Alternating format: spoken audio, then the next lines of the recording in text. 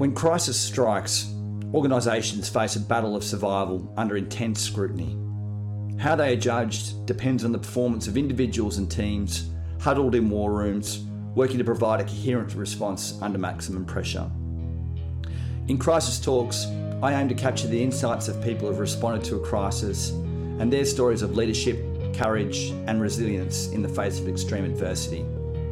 Their lessons will help us all be better prepared to preempt and respond proactively and with confidence.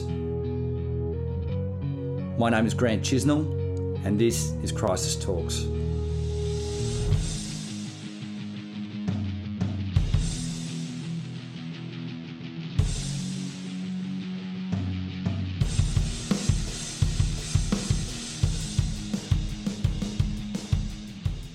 Today I'm interviewing the current CEO of Tower Insurance, Richard Harding, who was in 2010 was the CEO of Territory Insurance Office, who suffered an attack by an individual on one of their offices, which led to a number of serious injuries for both their employees and the members of the Darwin community. Today we're going to be going back over that response, what Richard and his team went through at that particular incident, some of the lessons that they learnt from responding to those type of events and some of the lessons about the impact of these type of events on the community. Richard, welcome along to Crisis Talks. Thanks for joining us. Thanks, mate. It's great to be here. Now, we're going to go back a little while, obviously back 9 years to the 3rd of February 2010. Can you remember what was sort of going on before the incident and give us a bit of a description of Darwin itself so people can get an understanding of the community and the feeling in that community? Sure. So, Darwin is very much a small country town in a shoes of a big city, if you like. It's a community of about 130,000 people. The farthest northern outpost of Australia is very remote. It's a very close-knit community. That morning, actually, the executive team and I were actually at a off-site strategy workshop when the incident happened. So we were actually not in the office and were happily involved in a facilitated strategy workshop. So it was kind of a bit of a shock when the news came through. Now, for a reminder for everyone on that day, and I'm going to read a bit of a snippet from the coronial inquest a few years later, which goes into what exactly happened that day. So for the benefit of everyone here, on the 3rd of February 2010, a person by the name of Paul Wayne Clark, who'd formally changed his name to Bird, committed an offence which shocked the Darwin community. He pushed a shopping trolley containing fireworks and a number of 20-litre jerry cans into the TIO office located at 47 Kavanagh Street before rolling the trolley over and throwing a match onto it, causing it to ignite. 6 staff members and 3 customers were in the vicinity of the trolley at the time and many were seriously injured. Bird left the scene and immediately handed himself in at the Darwin police station where he was arrested and subsequently charged with a number of counts of attempted murder and 1 count of arson. So on that particular day, you were on that off-site, Richard, you and the executive team. How did you first receive that call of this incident and where did it come from? So I got a phone call from my office and people trying to locate me to tell us what happened. And, we stopped the workshop and we didn't really know what had happened at that point. I wasn't sure what it was. It was just sort of, an urgent call to come back because there'd been an incident that we needed to address. And it was actually, I got in my car and started to ring, the guy who was the head of our crisis management team to find out what was going on. And it was at that point, the car driving back, which is, kind of ridiculous because it's about 500 metres, that I found out that it was actually a bombing incident that involved injuries to staff and this stuff. So, there's a fair bit of shock when you first find out. But the key thing for me at that point was getting back and getting the team sorted and trying to work out what we needed to do and what we're actually trying to get assessment of what the actual facts were about where it was. We didn't know at that stage, didn't know which branch it was at, how big the impact was, what was really actually happening. It was a very vague kind of communication at the time. So those immediate few minutes when you're moving back into the crisis management room, what goes in your mind? What was going on in your mind personally? Oh, personally, it is a fair bit of conflict, right? Because you've got a bit of shock and concern. Oh my God, what's happened? But but then trying to think forward to, okay, so how do I manage this? What do I need to do? Trying to think about what all the different elements of this are, from getting the team sorted and starting to get the team addressing the issues, but also then thinking about reputation, about the people themselves. The biggest thing that hits you in the face is there's, a bunch of customers and staff whose families and everything else. All of that emotion starts to come forward. You've got to work out I've got to deal with that, and then get the team, get a response started, get a plan around it. Media starts to call and contact stuff. So, and then obviously you had the police as well. So the police were heavily involved. They started to get involved very quickly. So. Yeah, and this was a live incident scene in and around the main streets of Darwin, which is quite a small CBD area itself. So you had actually people, in their offices from memory watching it on TV as well and seeing what was going on TV. And so did you have a lockdown? What was the immediate sort of process that the business went through to ensure the safety of everyone and account for everyone at that point in time? Yeah, so we immediately got the crisis management team together, and it was a pretty quick decision to get the business continuity response process going. Yeah. Once we knew that what it was at the CBD branch and the location and stuff, it came reasonably straightforward to account for people. We sort of got the people in the head office branch isolated. We also got security involved to bring people, because we didn't know whether this was a one-off. At that stage, we thought, is this just individual, or is this maybe some unrelated thing? For Darwin also happens to be the largest military establishment in Australia, and we didn't know at that stage, 2010, we didn't know if it was something else. Was it about TIO or some other thing? So we got security in the building and asked our people not to leave the building. The other branches, we also sort of got security out to them pretty quickly and asked them not to. I don't think we closed the branches at that point in time, but we might have closed them later in the day. Once we realised how serious it was. But just straight up, it was just a case of, okay, let's get everything secure, let's get everyone in lockdown, start to get a handle on what's actually happened, and try and assess what the situation was. Had you done crisis management team training? You mentioned you had the crisis management team, you had the business continuity program and those sort of things in place, or that you enacted pretty quickly there. Had you done a lot of training with the team prior, and how did that activation sequence go? Yeah, look, it actually went really well. And in hindsight, when we did a sort of a review at the back end of it, the crisis management team and the BC team process actually came off pretty well in terms of how it worked. We had because Darwin is such a high-risk area from a weather event point of view, with Cyclone Tracy 1974, its history, as a business, we did a lot of business continuity planning around that sort of disaster. What happens if we have a cyclone that wipes out the city or that sort of thing.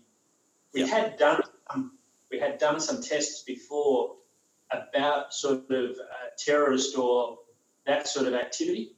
And so that probably played into it. But, the crisis management team formed very quickly and was able to then assume roles very quickly. It actually worked really well. And that was it was part of the strength of the response. You got that team together quickly. You identified that you wanted to get accountability for all those staff and get the safety and security as a first sort of objective. Can you remember back into that first briefing, what was the objective or otherwise that you set for the team, and did that evolve over time? Yeah, so the initial objective is safety and security around people. There's two components of the bit that I just talked about security, but there's other piece about actually the people who've been injured.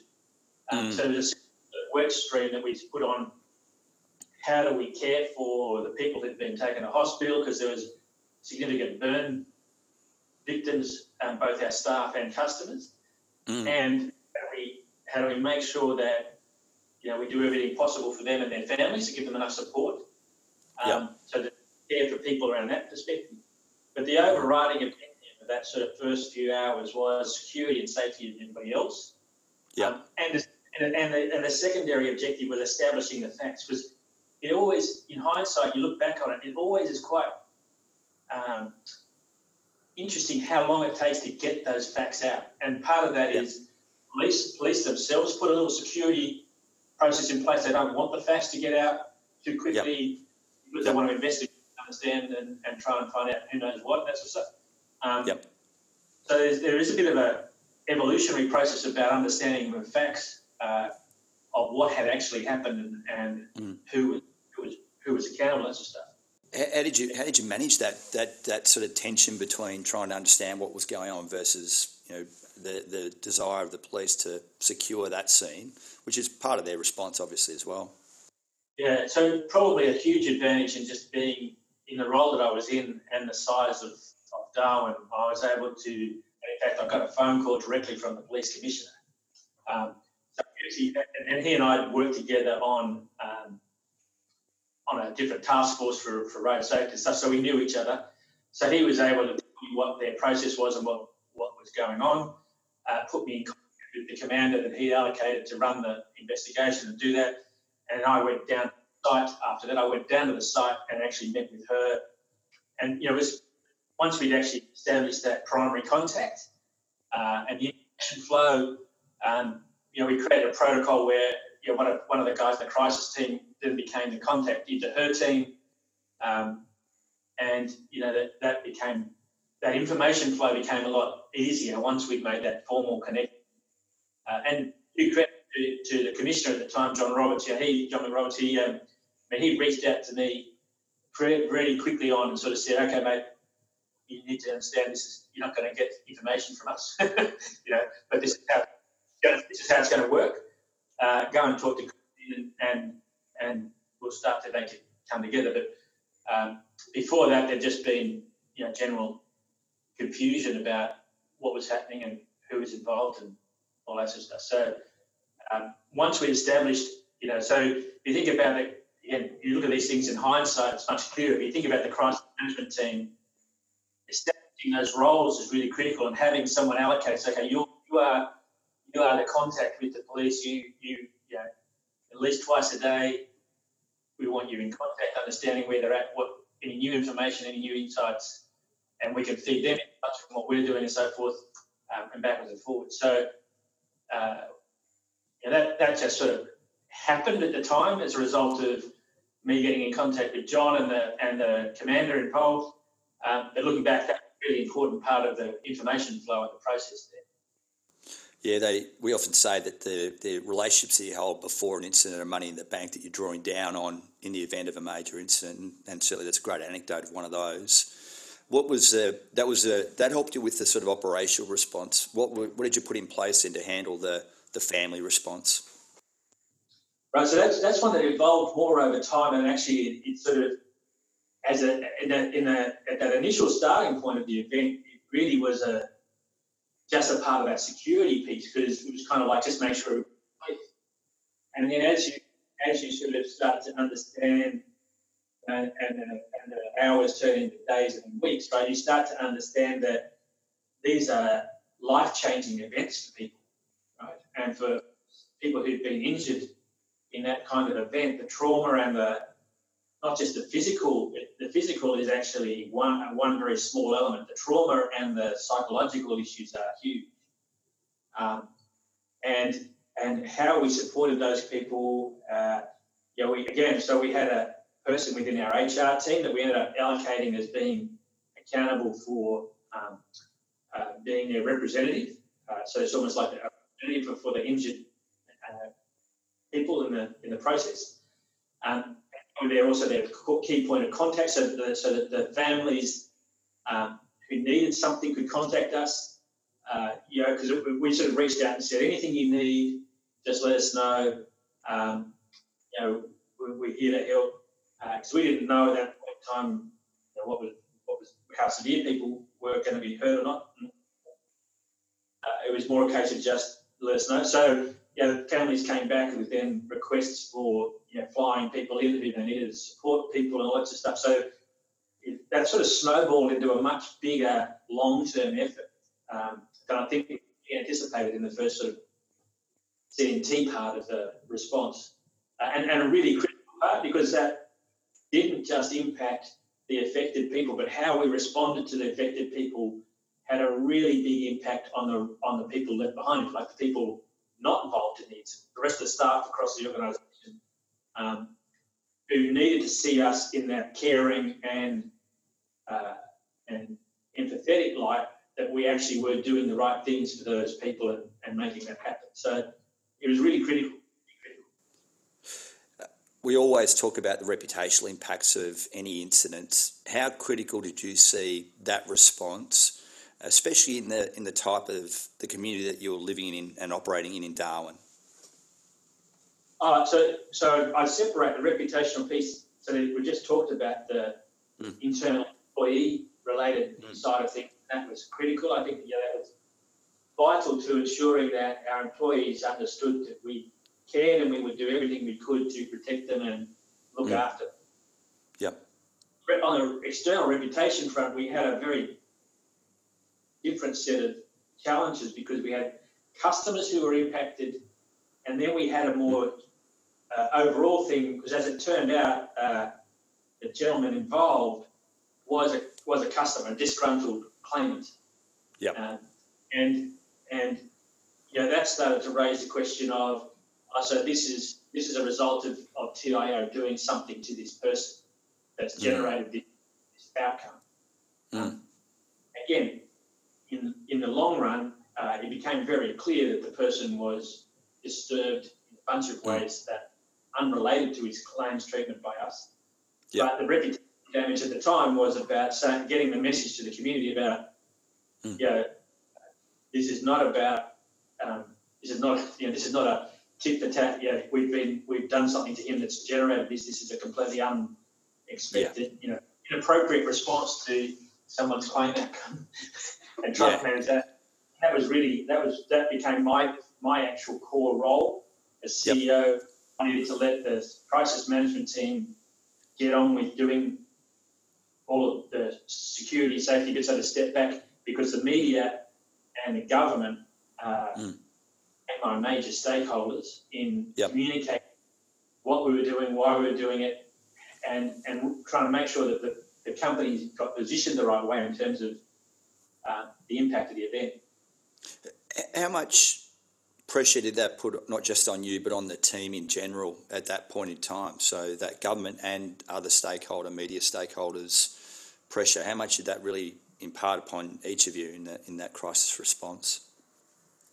Huge for me and for the communications and media team. And again, it's sort of self-reinforcing, right? How I responded and how we presented ourselves in the media loops back at the team, because they either get confidence from it and like they're doing the right things, and they are engaged in it and positive reinforcement, or they start to get undermined by it. You know what I mean? So making sure we the right messages out and got the communication clear was really critical. It was a lot of pressure on me, a lot of pressure on the comms team, trying to help me build the right messages and how to build that communication. Timing of communication, making sure we were leading, which is difficult to do in a police environment, right? So we wanted to be out with certain messages, and the police didn't want us to be. They hadn't concluded their investigation; they needed to do stuff, and that was a challenge for. My position was, we need to lead the communication, and we need to be in front and accepting this as an issue and dealing with it transparently and openly, not hiding behind the police or hiding behind something else and saying it's not nothing to do with us, right? So, and I think that approach, that wanting to be transparent, wanting to be out the front, was critical to give the team the confidence that, yes, we're doing the right thing. Yes, we're actually we're dealing with this the appropriate way, and gave them confidence to get on and do what they need to do. Yeah, what was one of the examples of where the police were keen to hold back, but you opted to sort of step forward in those? Oh, we didn't ever go directly against the police, right? Because that's not good. You want the one on your side. It was more when we wanted to divulge information about the guy, he committed the offence, if you like, and they weren't ready to have that information in the public. So we were able to find pretty quickly. We had telephone threats that he'd made to our staff, that sort of thing that had come through in the background that they didn't want in the public domain until they actually got their case together, right? So we say, this is the guy, this is what he's done, he's threatened us a number of times before, we've had to take, different action against him before. This is disturbed behaviour, this is not normal. And not paint him as the problem, but just balance out the media, which was saying, TIO does terrible things to people, and this is the result kind of thing. So, so that was probably the most obvious one. Is we just had information about the person committing the offence that was relevant to the story we wanted to tell about how this had come about, and what we wanted to do about it. That the police would get ready to release, and we just balanced that out by telling the story about an unnamed person who has had a history of issues with TIO. He's not, from our understanding, he's not a stable person, blah, blah. So we just sort of generalised the information and still trying to get our message out without it being more specific. So you obviously had the people that were directly impacted by that, and you're supporting them in the hospital and their families, etc. there. What was the other important steps you need to put in place for the rest of the employees or the rest of the workforce? Well, so as you move through from real crisis then into sort of recovery, I suppose, is that in the recovery side of things, it was really important to have a feedback loop where the rest of the company got to hear updates about how people were progressing in their return to work. Which you kind of think is a bit weird, but it really is that community-based care in small town environment. So, the person in the HR team that we had accountable for the recovering people also became an advocate that sort of communicated back, and we had a sort of a regular update going through the organisation about recovery. Where are we at? We had some pretty open and transparent conversations about the trauma that people were experiencing and lots of stuff, so that we could all be sympathetic as an organisation. And have that openly rather than sort of it not being a thing. So we had regular comms coming through as updates about, Frank's gone home from hospital, or Sally's moved from intensive care into general ward, or whatever. Just so that people can get a sense of return to normal. And that sort of went on for quite some time.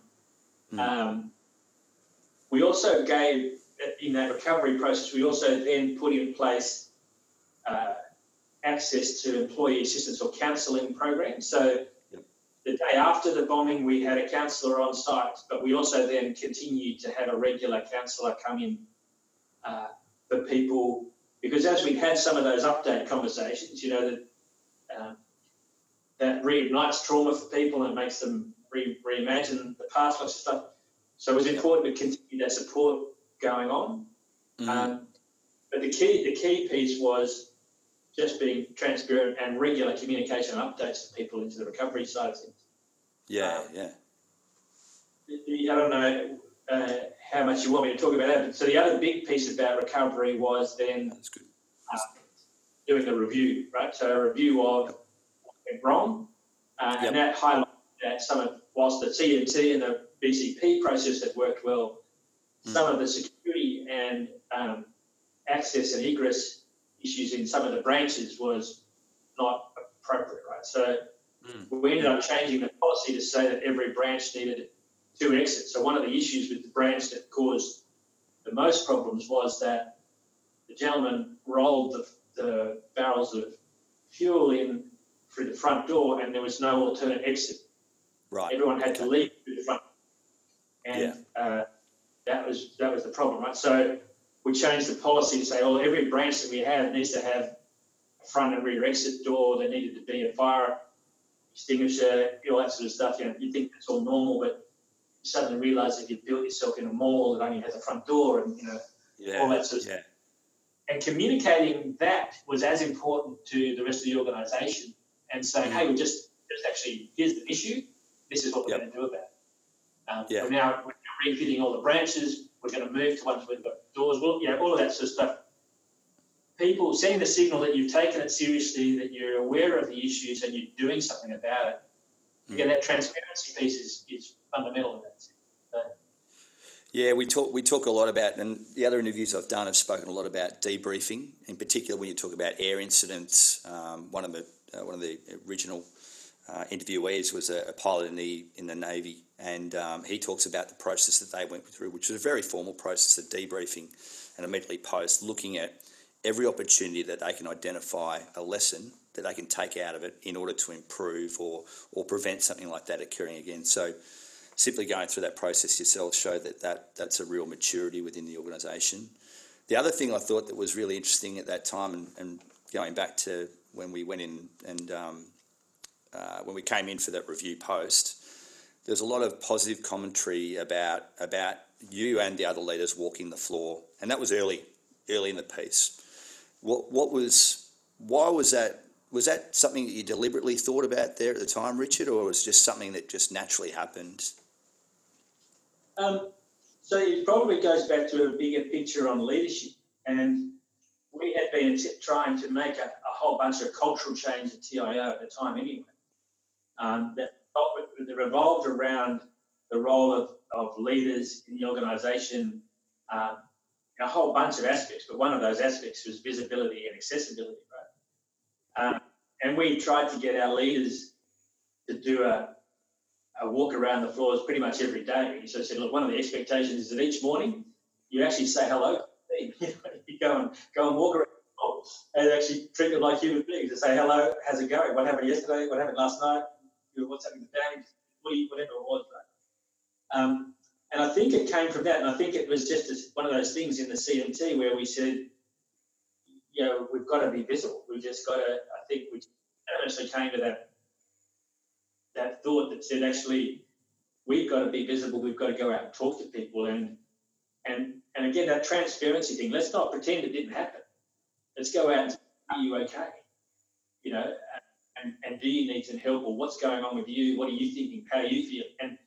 And tell people it's okay to feel something, whatever it is you feel, and then make sure that we've got support for people if they need it. So it wasn't planned, it wasn't it wasn't part of our BCP or anything like that. It was just, I think, a bit of a spontaneous response that said, our leadership expectations are that we're there and visible and accessible.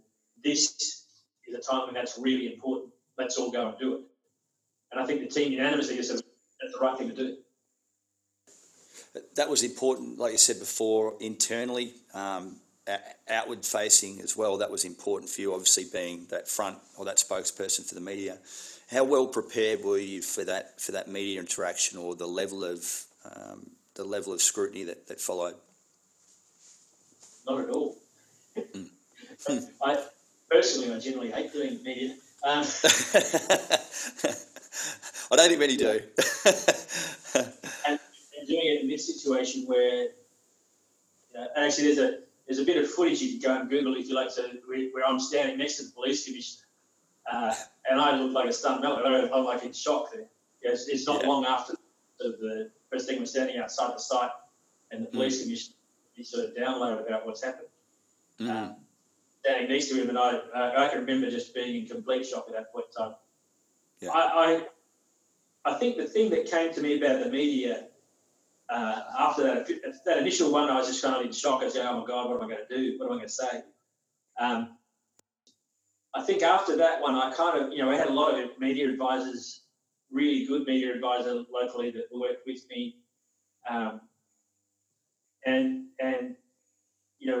It just struck me that all I need to do here is just be authentic and care. What people needed to see was that I wasn't just some, number crunching robot, that I actually, what people think CEOs normally are, and that I actually cared about people and that sort of stuff. So that authenticity, I think, was really important. That became the mainstay of it, and just expressing our caring. But as I said, the media got quite complicated because TIO at that stage was owned by the Northern Territory government. So the opposition got involved and started a question. I said before, it became a question about why did this happen at TIO? Was there something wrong with the claims management? Is there something about the way they deal with people, all that sort of stuff? The opposition wanted to make hay out of that and stuff, and then the ministers involved in the government wanted to have commentary. So trying to manage through that, the only way to do that was not to play any of the politics and just be authentic and say our priorities, all we care about is the people. We're here to do that and just be consistent. A good media advisor is really, really important. It gets really complex really quickly. And there's shit that you don't know about. And stuff that your information that comes out and rumours come out. I can remember journalists coming and ringing up and asking us about the bomber and telling us what they heard the rumour was, and us having to say, well, you need to talk to the police because we can't confirm or deny any of this stuff, right? Back to that conversation before about the police not wanting certain information out. But some of the stories that end up getting printed are just outrageous. And you sort of think, well, you just can't get involved in that. You just have to go, that's not our issue right now. Our issue is our people, making sure they're safe and secure. We're working with the police. The police will have to talk to that, blah, blah, blah, and just try to play as straight about as you can. I remember one of the individuals that was impacted by the incident was actually a local homeless fellow, I believe, that was outside the branch at the time of the incident. I think a real testament to the response is that you didn't seem to treat, the customers, the local homeless guy, or your own employees any differently. Was that a conscious decision from the crisis team? No, it was just a natural decision. There's a bit of a side story of that. I don't know if you want me to go into it, but please. That homeless guy, he got patched up by the ambulance at the scene. He wandered off, and my general counsel at the time stumbled across him out at the back of our car park, right? And with a big bandage on his foot and stuff, and it was all getting infected, right? Because this guy's living in the street. This is a couple of days later. Yep. And Will came up to me and said, I can't remember the fella's name now. He had a name. Anyway, I found him, the homeless guy out the back, and he needs to get to hospital. I said, well, let's just take him to hospital. And it was about 7 o'clock at night. And I were the only two people in the office. So we put him in my car and we drove him to the hospital and offloaded at the emergency ward and checked him in to get him helpful. I think that's just the practicality of being a human being, right? You don't. In fact, he's a homeless guy. He's been injured in a bombing. It's no fault of his own. Like would anybody else, right? You can't be differentiating on why, or who you give care to and who you don't. And I think that, it goes to your point. Yeah, it goes to your point about your objective. Your objective is the welfare and the well-being, the safety of your people. It's not just your people, it's everyone that's involved in these incidents. And I think, unfortunately, sometimes that responsibility versus accountability question can come in. And often you get sometimes you get the position where there's an unwillingness to be responsible for fear of being held accountable. So there's actually inaction as a result. So I think it was a great story. I'm sure my general counsel at the time said to me, we have to be careful. This guy might go after us for some money or something. Yeah. But at the same time, he was the first person who said we should take him to the hospital, and I said yes, let's just take him to the hospital. Yeah. And it's also, it is also very much about Darwin, right? Because Darwin is that small country town. Everyone looks after everybody else. That sort of cyclone exposure. So that was just the right thing to do at the time. Right? Was to make sure he got looked after. A few days later, you're looking at, I think the office reopened again pretty quickly thereafter. It was a good testament again to the business continuity processes that you had in place. What was one of the lessons that you learned about the recovery and about the impact on people in general? So probably the biggest lesson learned is how long that recovery cycle actually goes on for. The media dies down pretty quickly and noise goes away. So once you reopen the branch, things and the guy's in custody, so that's he's sort of away. There's nothing to talk about anymore. It's easy to think that okay, we're back to normal, everything's gone on, right? But for the people involved, the recovering people, the customers who were injured, and our staff, it was actually a really long process of recovery, and one that you couldn't rush. So, for example, the person we had allocated in the HR team to look after these guys, we kept having conversations about, when should we stop that? When should we stop that? Or in terms of the support that we were providing to certain families and stuff outside of the work health entitlements and that sort of stuff. It started to become a business again, and everyone says, well, what about the costs? And the thing is that goes on for quite a long time. I reckon that was at least 12 to 18 months that we kept that going after the event to help people continue trauma, kind of counselling access, HR support, communication through the organisation about what was happening to those people, return to work communication about those people. It's actually much longer than you think. And you can't underestimate that trauma. It's really big, and it might not seem big to you, but for somebody else, it's life changing. Right? Whether they've been injured or not, and we had people in our call centre that were close to perhaps one of the injured staff members or something, and they would have been as affected, right? They just traumatised by claims officers who might have answered the phone and received the threats that they made originally. Traumatised, right? They weren't traumatised at the time they got the threat because they said like that was just part of their job, right? But when the threat acted on them, they go, oh my God, that could be me. It could have. So that need for ongoing support in the recovery process, I think, can't be underestimated. And I think there's no over-investing, right? You can't look at the cost. You've got to go, actually, this is worth doing properly to get people back into normal life. From that perspective. Is there any? It's always difficult to answer this one, because you're looking at a traumatic and a tragic circumstance. But is there any real positives that you can take away from, or an organisation can take away from that response in particular?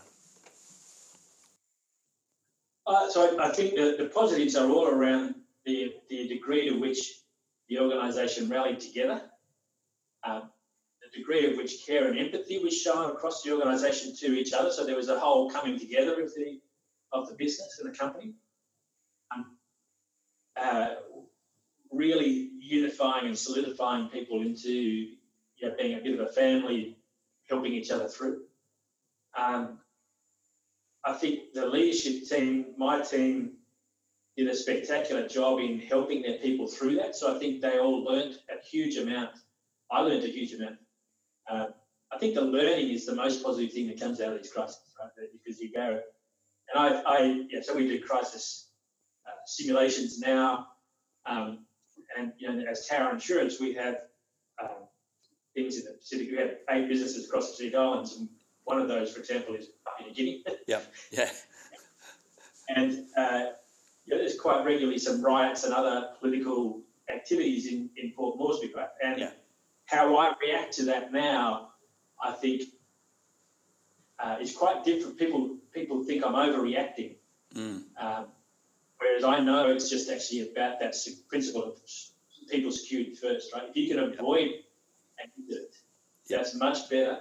And any proactive activity you can take to avoid something is worth it, right? Because when you have your staff injured and you have customers injured, for whatever reason, no fault of your own, that is, that's a disaster. So, we have riots in the Solomon Islands, for example, in the CBD just recently, and we closed the branch and sent our people home because, and everyone was saying, that's an overreaction, it's just going to blow over, it's not a big deal, blah, blah, blah. I said, no, we're going to treat the people as a priority and close that branch and send them home. Yeah. And if we need to, we'll get them evacuated from the country. If things look like they're going to bubble over, let's get them out. Yeah. Let's not pretend that this is okay. Yeah. So, the learning piece is, I think, really, really the best thing that comes out of that awareness and understanding of what a real crisis looks like, and then what you would do differently if you could avoid it. That's probably, for me, the biggest benefit. With that in mind, I mean, obviously you spoke about being more proactive in an activation of a response, but what was the, looking back, what would you have done differently yourself in that instance? Back in the bombing instance, I just wish that I had, I think I could have been more available to some of the injured people. I had to do a lot of media, a lot of government work, and that kind of meant I had to delegate the opportunity to go and talk to families and stuff. So I went to the hospital on the day of the bombing, but I didn't really get back to see those injured people and their families as much as I would have benefited them to see somebody who's accountable. So one of the roles you play as a CEO or leader in these things is you are accountable. You're the accountable person. You're the person responsible, and you need to front that and be there. And the trade-off for me was I had to be there for a bunch of other reasons, and that meant that the injured people perhaps didn't get. We certainly supported them and had the right thing, but I personally couldn't be there. And that's probably my greatest regret or thing I do differently. I prioritise them perhaps higher up that list, and government is lower down the list. As a trade-off, but at the time there's a lot of stuff going on that you need to go to work out how do you deal with that stuff, right? I mean, 1,000 things. I mean, we did the review, right? But there's probably 1,000 things we've done differently. But personally, to me, that's probably the biggest one. I look back and go, should have been more accessible. Yeah, always a challenge. There's always a time commitment for all of the different stakeholders, and particularly when it's falling on one person's shoulders as that accountable person, as you said, that is a real challenge. But equally, I think you and the organisation did a tremendous job in this instance and deserve an appropriate credit for it. The last question I've been asking people as I've been interviewing them is, if you had a chance, who out there, whether it be a business leader or otherwise, that's been involved in a crisis, that's been involved in a crisis, would you like to sit down and have a conversation with? Oh, wow. That's a big question. And I usually get the breakdown, is it alive or dead? So I'm taking both answers, to be honest. Wow.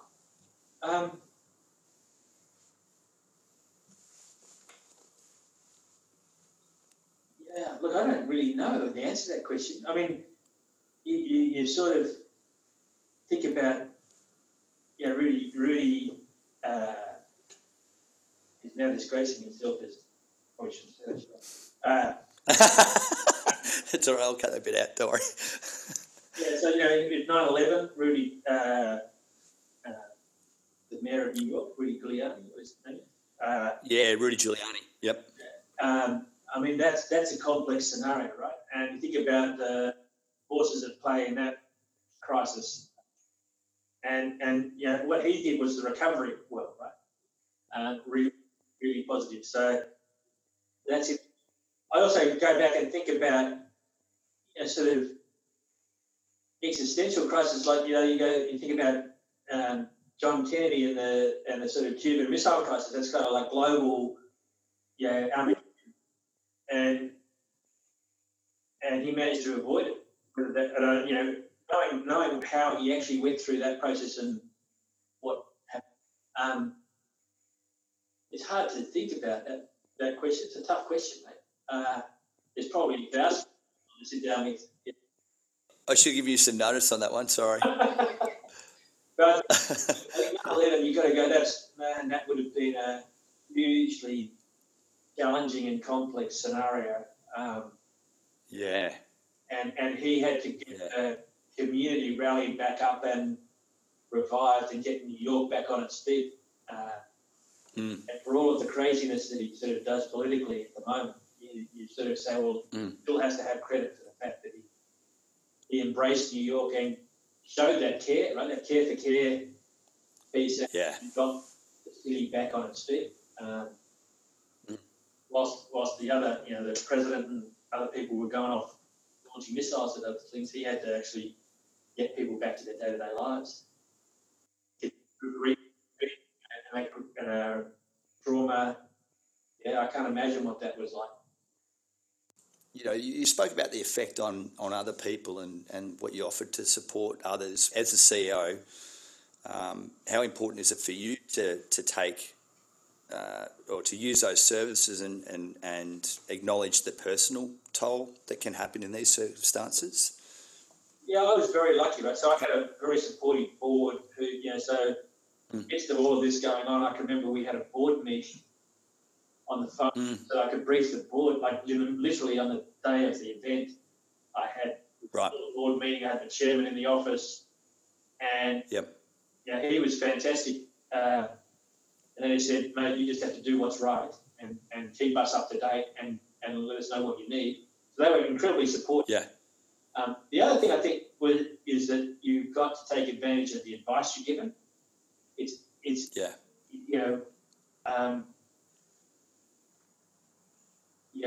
You've got all of the advisors are there for your benefit. You if you don't use them, you're not doing your job.